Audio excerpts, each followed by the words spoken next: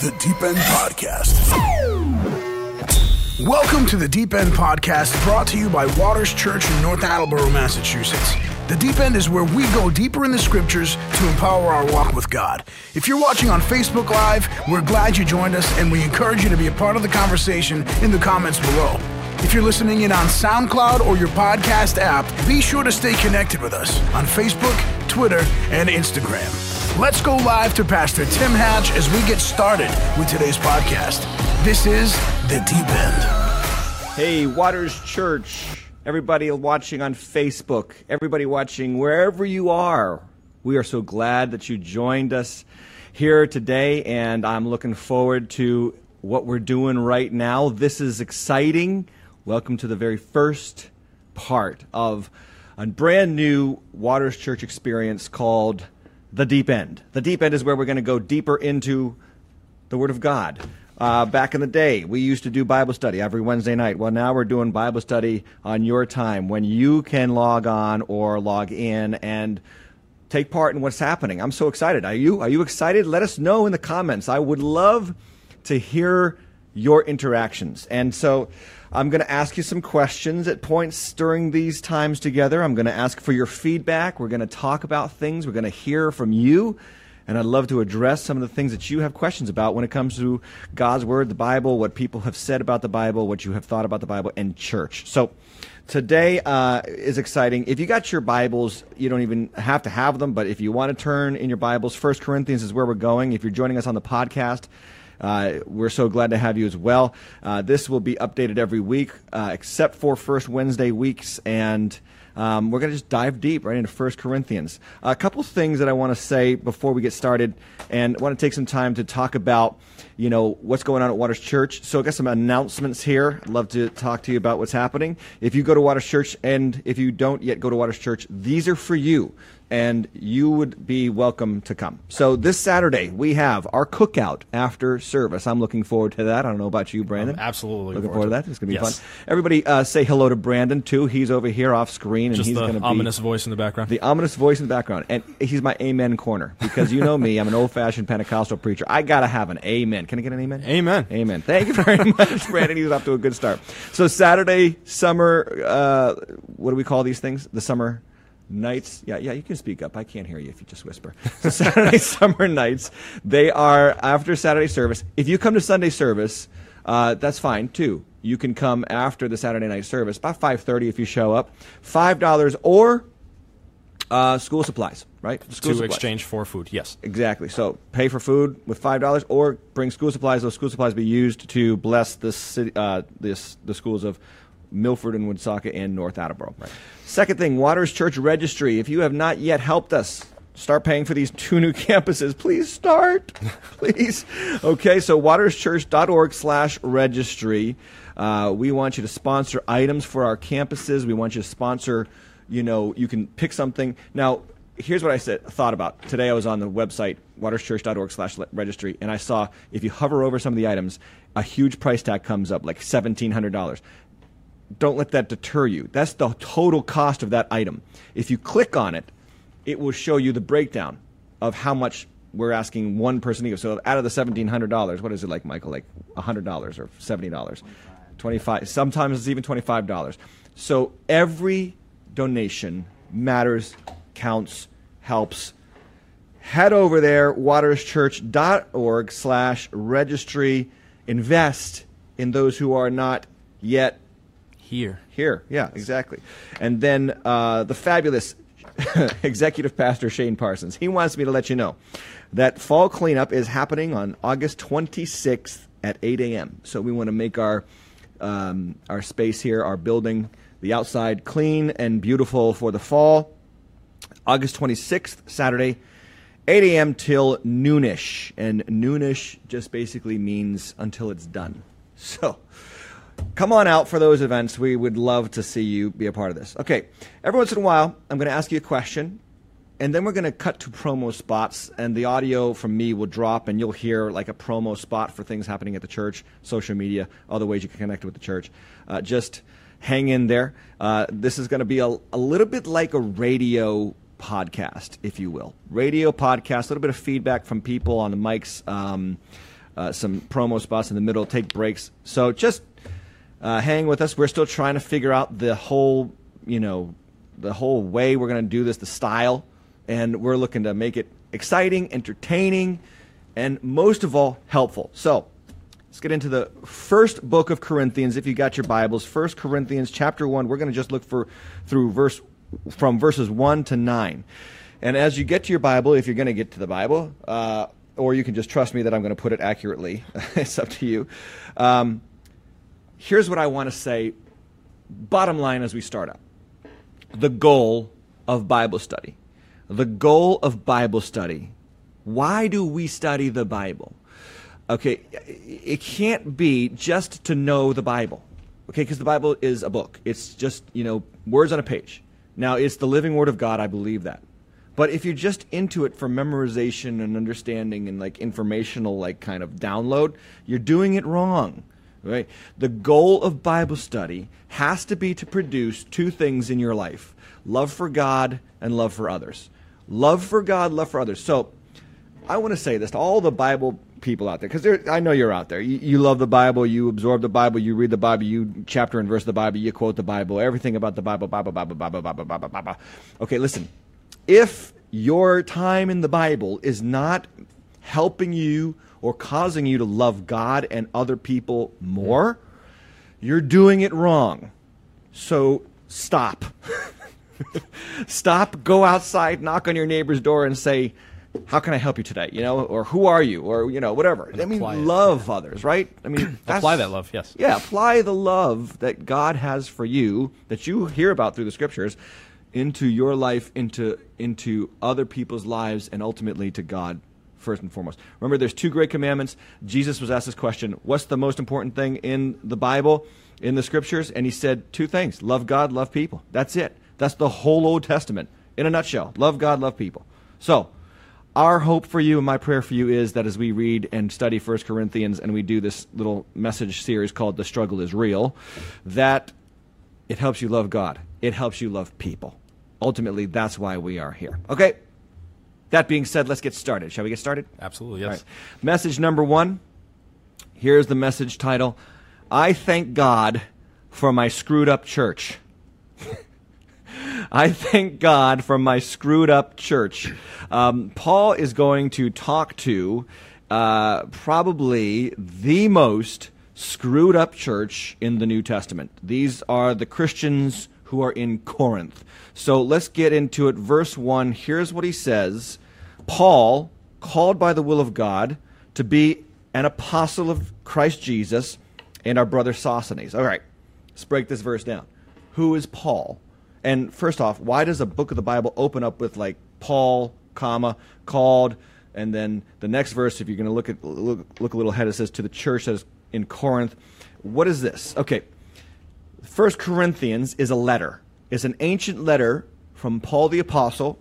Paul the Apostle, we know this guy, we should know this guy who hated Christianity, hated the church, persecuted, wanted to kill Christians, wanted to wipe them off the face of the earth. Jesus shows up, road to Damascus, knocks him down, blinds his eyes, says, Paul, stop persecuting me. You're hurting me when you hurt my church. And Paul's like, who is this? And he's like, I'm Jesus of Nazareth. You're persecuting me, and now I'm going to call you to do great things. And Paul the Apostle, who basically started most of the churches in the New Testament that are recorded in the New Testament Bible, this guy was a former hater of the church, which is kind of comforting for me as a Christian, because it tells me that even when people hate us, it doesn't mean that, okay, they're our enemy. God can save our enemies. God can change their hearts. So that's why we never respond with hatred back. We never do. Why? Because God could change their hearts. And I guarantee you, God will never be able to change their hearts if you hate them back and show them that Christians are just filled with hate. So anyway, Paul is writing a letter, and this is important for you to understand about the Bible. This is a Bible study, so let's talk about the Bible for a second. The Bible is not a book. The Bible is a collection of books. The word Bible, same Latin root for biblio, or bibliography, that we get bibliography from. Bibliography is a collection of sources that you put at the end of your paper that proves a point. So you write a point, you come up with a thesis, you prove it, and then you say, okay, I cited all these sources to prove my point, and that thing at the end of the paper is called a bibliography. And so the same word, bibliography, is a root word that we get Bible from. The Bible is almost like God's essay to us. It's God's essay. Here's the sources. It's a collection of sources, 66 books, 39 in the Old, 27 in the New, of ancient sources where God is proving one point, basically. And the point of the Bible is that God saves us. That's the point of the Bible. Now, 1 Corinthians is a kind of ancient literature. The Bible has history. The Bible has poetry. The Bible has song. The Bible has, all kinds of documents. One of the Bible documents types is epistles. That's just a fancy word for letter. And so 1 Corinthians is a letter. It's a letter from Paul, this former hater of the church, to the church in Corinth. And he's writing to them with a guy by the name of Sosthenes. It's right there in verse 1. Paul, called by the will of God to be an apostle of Jesus Christ, and our brother Sosthenes. Who's Sosthenes? Sosthenes was a resident of the town or the city of Corinth when Paul comes and brings the gospel to these people. So Paul goes into Corinth. He starts this church. He starts preaching about Jesus. A church is born. And the synagogue ruler is named Sosthenes. This is a synagogue ruler. This is a pretty important Jewish guy. And he gets saved. And not only does he get saved, but I love this, he becomes like a partner with Paul in the mission of Jesus, which is another cool story, because now we have two guys writing Bible literature who were formerly not with Jesus. This is such a great point, like just to start off, because this is so important for you and anybody listening to get in their heart. God uses people who formerly were not godly. Paul the apostle, Sosthenes, they were godly in their own way, Jewish way, and weren't interested in Christ. Christ saved them, and now they're working for Christ. Here's the point for you. It doesn't matter where you come from. It doesn't matter your background. It doesn't matter how anti-God you once were, how dirty you once were, how unsaved you once were. It does not matter. God takes you, He saves you, He cleanses you, He changes you, and guess what else? Then He sends you. He sends you back into the world. And I think that 1 Corinthians opening with two guys who were formerly non-Christians, now writing to Christians, trying to help this crazy, messed up church in Corinth, is a testimony to the power of God that takes ordinary, average sinners and turns them into extraordinary, powerful saints. Can I get an amen? Amen to all of the above, yeah. I didn't want to interrupt you. Just keep going, Pastor Tim. Brandon knows because Brandon was once one of those pagans. That was and my now life. Now he's a follower of Jesus. And I just think that's cool. I mean, I love people like you, Brandon. I love people who are far from God, and you didn't have the Christian upbringing. Not at all, no. You were on the stage this past weekend. If you didn't see that, you missed an amazing moment. He shared his story, and you just talked about that. Like, you didn't have the Christian upbringing. I was baptized like in my mother's womb for all things. I mean, you the exact opposite. And yet here we are sitting at a table together, right, talking to people about Jesus. That's incredible. I think that's awesome. So, verse 1 right there, powerful truths coming at us from this passage. And then he says, verse 2, check it out, he says, can we put verse 2 up on the screen? To the church of God that is in Corinth, okay, to those sanctified in Christ Jesus, called to be saints together with all those who in every place call upon the name of our Lord Jesus Christ, both their Lord and ours. All right, so we've talked about who's Paul, who's Sosthenes. Let's talk about where's Corinth, what is Corinth? Corinth was an ancient Greek city. It was demolished by the Romans in about 144 BC. It was rehabilitated right around 44 BC by the Romans, and they kind of like built it up, and they made it a very prominent Roman city. By the time Paul gets there and brings the gospel in Acts chapter 18 to the people of Corinth, Corinth is the third largest Roman city in the world. So this is a major metropolitan area. Is located on an isthmus. It's like this very thin plot of land. Still there today, by the way. It's just not inhabited. And it's on the Greek peninsula.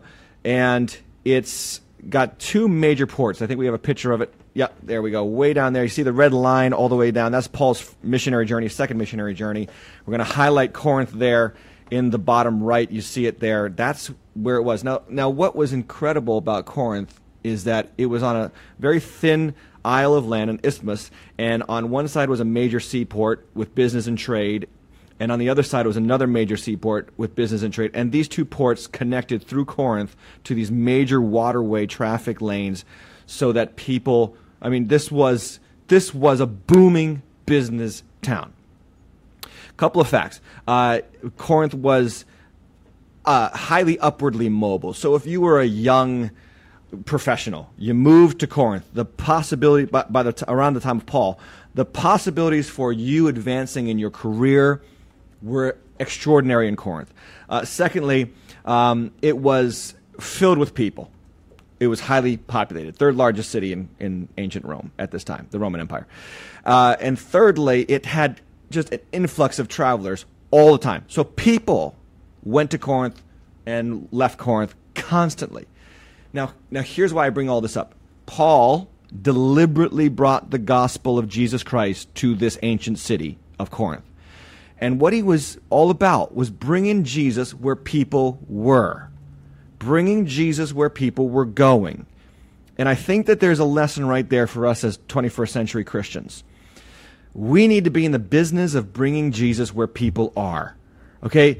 I'm all for rural churches. I'm all for suburban churches. We're a suburban church here in North Attleboro. But you know what? We need to get the gospel in cities. People are moving to cities. We need to bring the gospel there. But here's another thing. People are moving in what do you call it? In cyberspace. That's where they're moving. They're moving right now to where you are. People are going to Facebook. Facebook has doubled its membership in the last 5 years from 1 billion to 2 billion people. I mean, think about that. It's 2 billion people are on Facebook right now. And Facebook is like the largest city that has ever existed in human history. And we all go to it. So this is why we're here. Hello, Facebook. This is why we're here. We're here to bring Jesus where you are. And you probably got a notification on your phone to log on, or you're going to see this podcast later or whatever. And so this is why we're doing it. We're doing what Paul did. We're going where people are. Now, let me say something else about Corinth. Corinth was a very heathen city. It had the temple of Aphrodite. It was the goddess of love. And so, people would go to this goddess temple and they would have sex with shrine prostitutes, and then they would leave, and it was hedonistic. It was so hedonistic in the first century that people actually had a saying, and they would say, if you were a really bad person, they would say, "You are so Corinthian. You are so Corinthian." It's kind of like the phrase, "What happens in Vegas stays in Vegas." We had that saying for Vegas because Vegas is like Sin City. Well, Corinth was the original Sin City. Like Corinth was the first one, and yet Paul takes the gospel there. And here's another important point for Christians. Are we bringing the gospel to where the sinners are? Because the gospel is not about our little private membership club behind closed doors where everybody's safe and secure and nice in Jesus. The gospel is dangerous. The gospel is about advancing. The gospel is about presenting Jesus where he is not known and where he might not yet be welcome.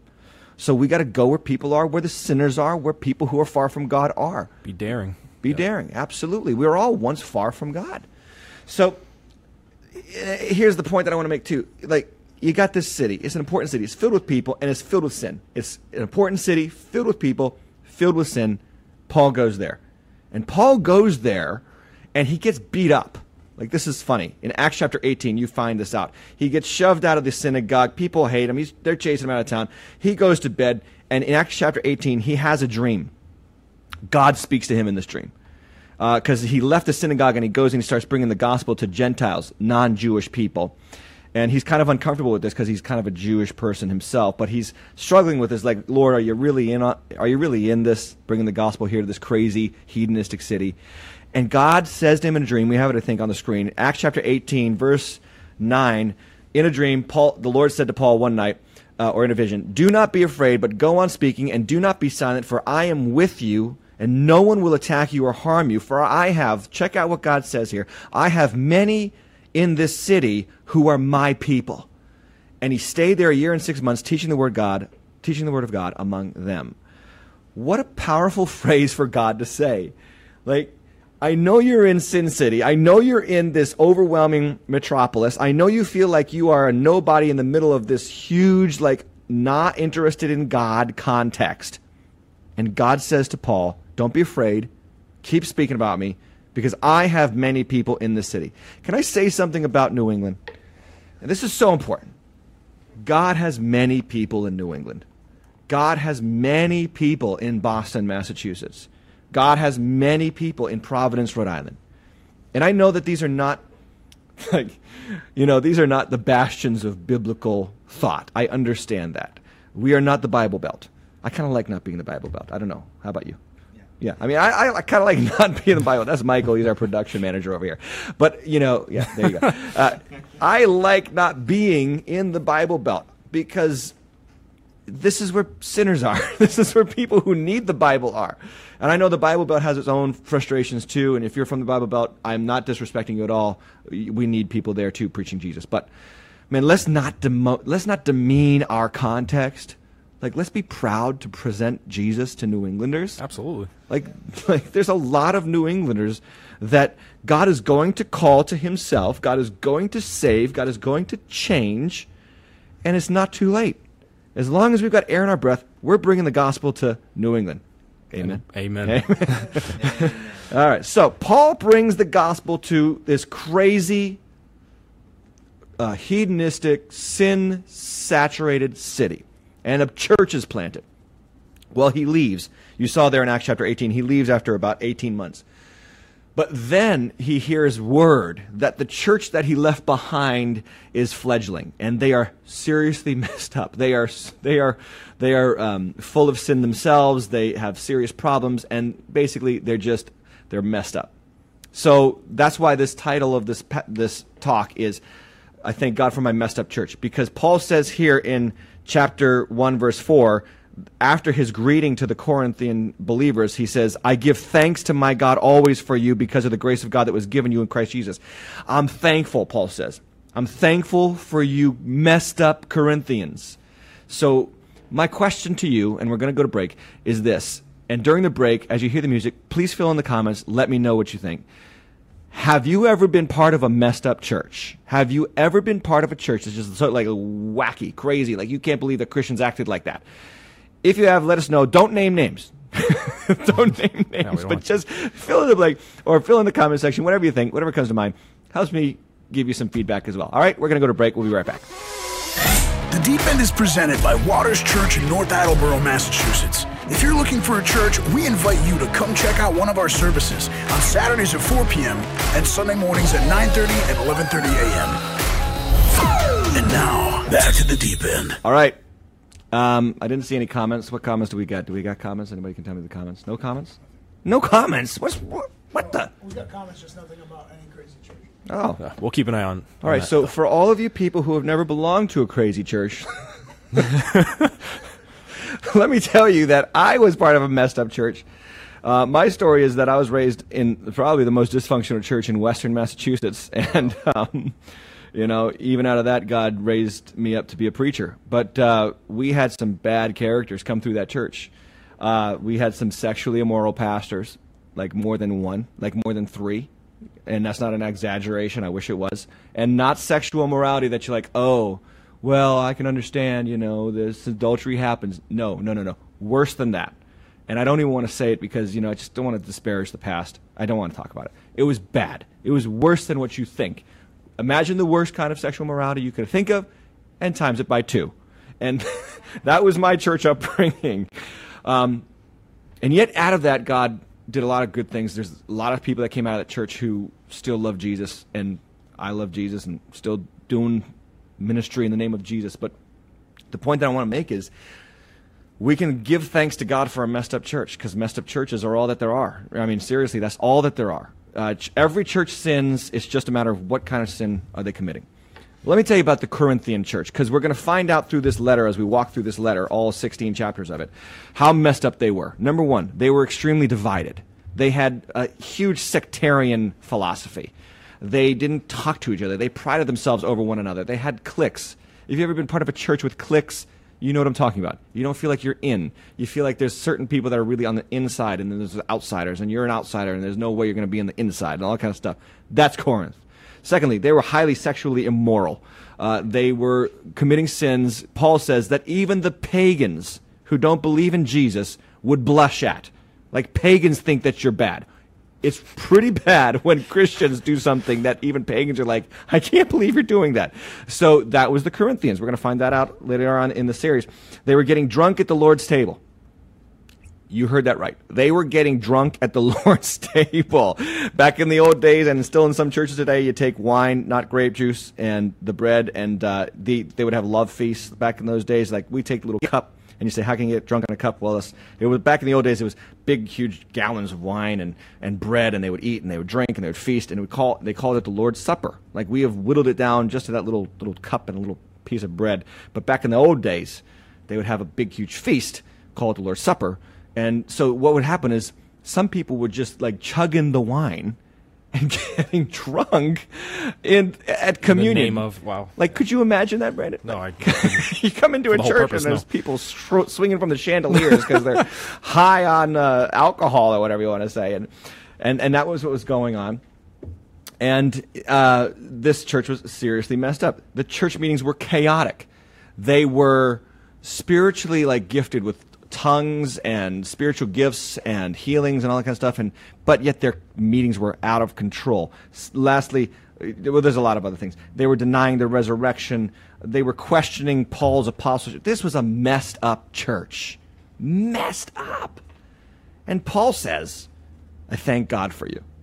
And I want to show you how you can be thankful for a messed up church. Okay, it's right here in the passage. It's right here in the passage. We got a question. How do you forgive a church who has hurt you and stay, or do you forgive and find a new church? It's a great question.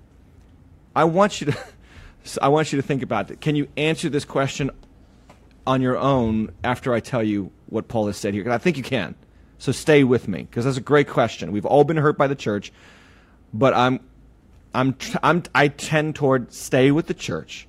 But let's just explore a little bit more what Paul says here. So here's what he says. Give thanks, verse 4, because of the grace of God that was given you in Christ Jesus. Verse 5, that in every way you were enriched in him in all speech and all knowledge, even as the testimony of Christ was confirmed among you, so that you are not lacking any spiritual gift as you wait for the revealing of our Lord Jesus Christ, who will sustain you to the end, guiltless in the day of our Lord Jesus Christ. God is faithful, by whom you were called into the fellowship of his Son, Jesus Christ our Lord.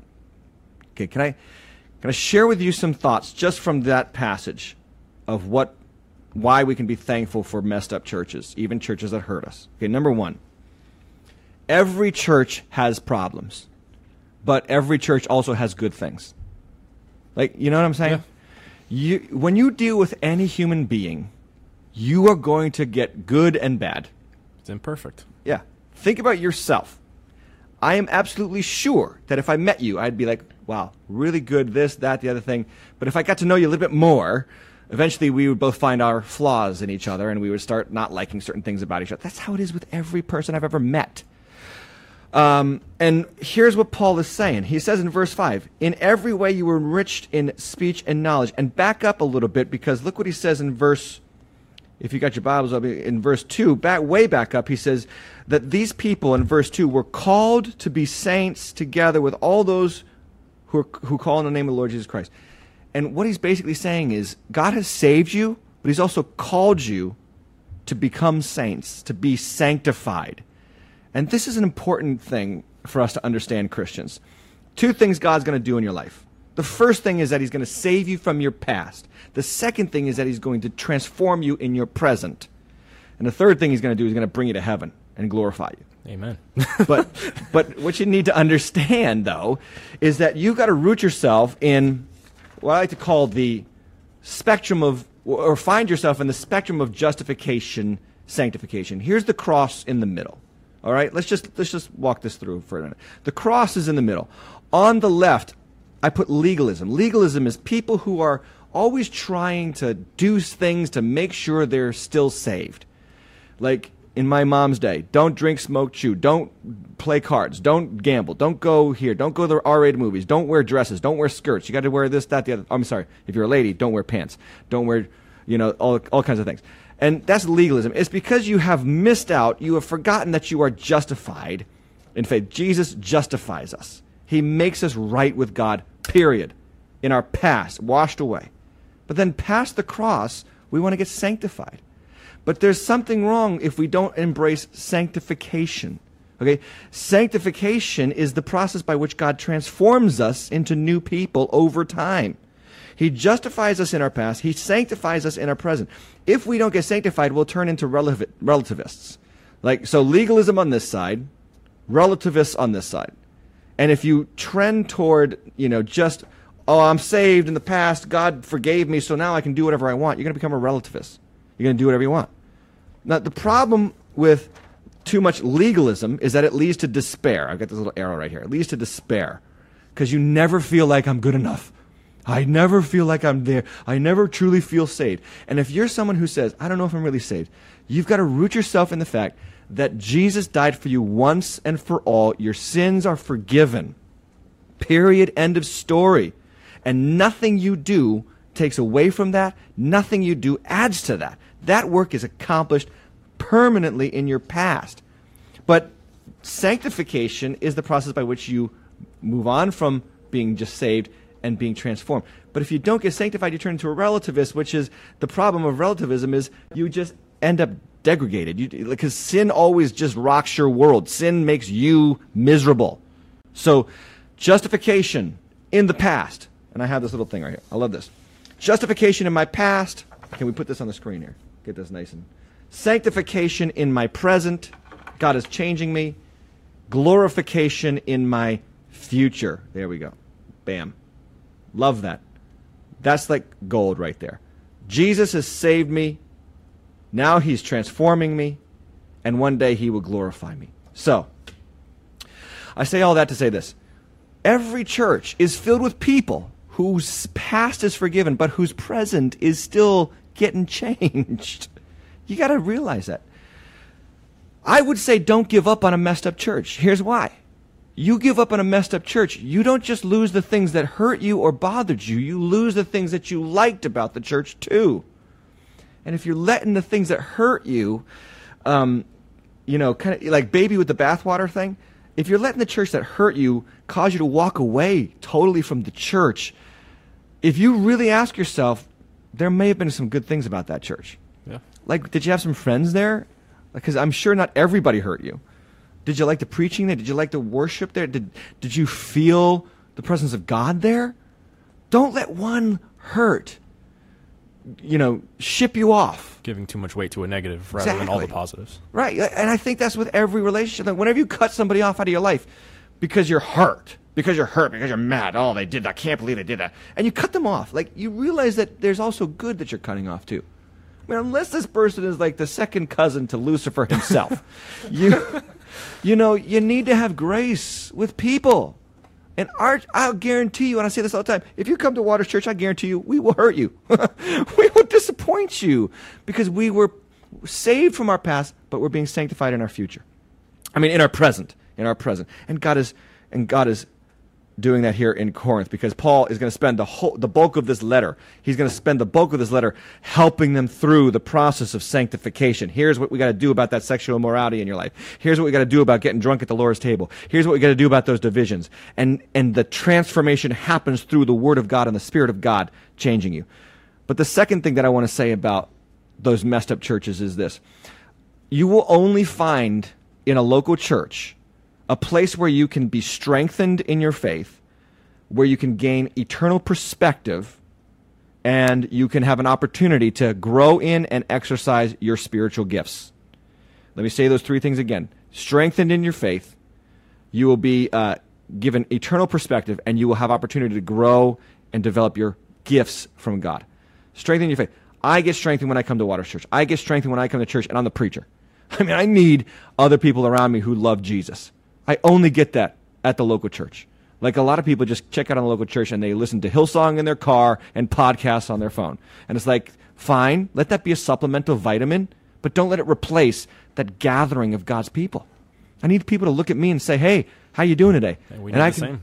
Yeah, and I need to do that for other people. I need to be in relationship with people who love Jesus because it is lonely out there, friend. You probably watching this at your job saying, yeah, it's lonely here. Nobody else loves Jesus. That's why you need a local church. So don't give up on it because you give up on that chance to be strengthened. Eternal perspective. You need a place where you're reminded that this life is not all that there is. that there's coming a day where Jesus is going to come back. You need somebody to say that to you. You need some preacher to yell at you from the pulpit like I do every week. Come on over to Waters Church, I'll yell at you. and tell you, like, this is not the end. Jesus is coming back. Let's not get so tied up in here that we forget about up there. And we're going there, and God is going to change the world, and we are on the way, and it's going to be amazing. Eternal perspective. Makes the big problems in our life not so big. And then lastly, an opportunity to grow in your gifts. Where else can you exercise your gifts? Like what I love about the church is we have people who have grown in their musical gifts. They've grown in their leadership gifts. They've grown in their technical gifts. They've grown in their spiritual gifts. And Paul's going to talk about spiritual gifts here in 1 Corinthians, big time in chapter 12 and 14. He could tell them, this is your opportunity to grow and help others. And I'll tell you something, there's nothing like being used of God to change someone's life. It's like, man, you want to get high on something? Put down the reefer. Put away the crack cocaine and get yourself into a church where you can learn the amazing high that you get from helping people grow in Christ. There's nothing better than that. Thirdly, lastly, here's the thing. A local church, and this is why you don't want to give up on your church. A local church, and you can be thankful for your church, messed up church because of this. A local church is where you experience the presence of Jesus. And I mean the real presence of Jesus. Getting some amens. Yeah, I mean, you can feel God in your private prayer time, in your car on your way to work if you're listening to Hillsong music and all that stuff. I get that. But there's nothing like being in the presence of other people who love Jesus. It just, there's something there. Look what Paul says. We're going to put this back up on the screen. Verse 9, Michael. God is faithful. It's the last slide. God is faithful, by whom you were called into the fellowship of his Son, Jesus Christ our Lord. I love those. Look at the words again. Called into the fellowship of his Son, Jesus Christ our Lord. So this is so important. You're not just going to church. When you enter into a body of believers and you worship with them and you hear the word of God with them and you're in the presence of them, you are entering into the fellowship of Jesus himself. And that is worth the time. And that is worth pressing through the little hurts, maybe even the big hurts. And I thought about this, and this is a good last bit of announcement here for this weekend at Waters Church. You want to come on out this weekend. We are celebrating communion this weekend, because I think about where else can you celebrate and remember with visible details that Jesus is among us. We don't just gather with humans. We gather with the real presence of Jesus. It's in communion, the bread, the wine. We take these emblems into ourselves to remind ourselves we're part of his presence. We're in his presence. And so this weekend, and this is exciting because it's the very first weekend in our new building that we're doing communion. We haven't done communion yet on a weekend. Wow. Yeah, we've done it on first Wednesdays, but we haven't done it on. So that's this weekend. Come and take communion with us. And in that moment, remember, when you take the emblems, I am in the presence of Jesus. And where he is, healing happens. You find hope. You get perspective. Your heart is invigorated with the power of God. So those are the three reasons. I mean, should you forgive and stay? Should you forgive and leave is a great question. If you've been hurt by a church, I don't know if I have the answer for you specifically because I don't know your details, but just examine what we've talked about here. In the very first 9 verses of 1 Corinthians, I think about how Paul is saying, Corinthian people, you are so messed up it's not funny, but I'm still thankful. I'm still thankful that you're there because God is sanctifying you and one day will glorify you. And that is true for you too. Hey, thanks so much for joining us for week 1 of The Struggle is Real. Hope you enjoyed it. We will be back next week. God bless you. Peace out. One of the great tragedies of life today is that people are lonelier than ever before. And one of the biggest blessings that you can have in life is a community of people around you and a place where you can belong. And that's why Waters Church does what it does. We exist to bring people to God and to each other. Because you never know when you may need someone to talk to or rely on, and we want you to know that you don't have to do life alone. Waters Church is made up of people from all walks of life, and you are welcome here. Thanks for joining us for this week's Deep End Podcast. We pray that you continue to grow in your faith and that you would serve and support your local church. If you don't already have a church home, we invite you to join us this weekend at Waters Church. We are located at 57 John Deach Square in North Attleboro, Massachusetts. And you can join us every Saturday at 4 p.m. and Sunday mornings at 9:30 and 11:30 a.m. Make sure to stay tuned in for next week's episode of the Deep End Podcast.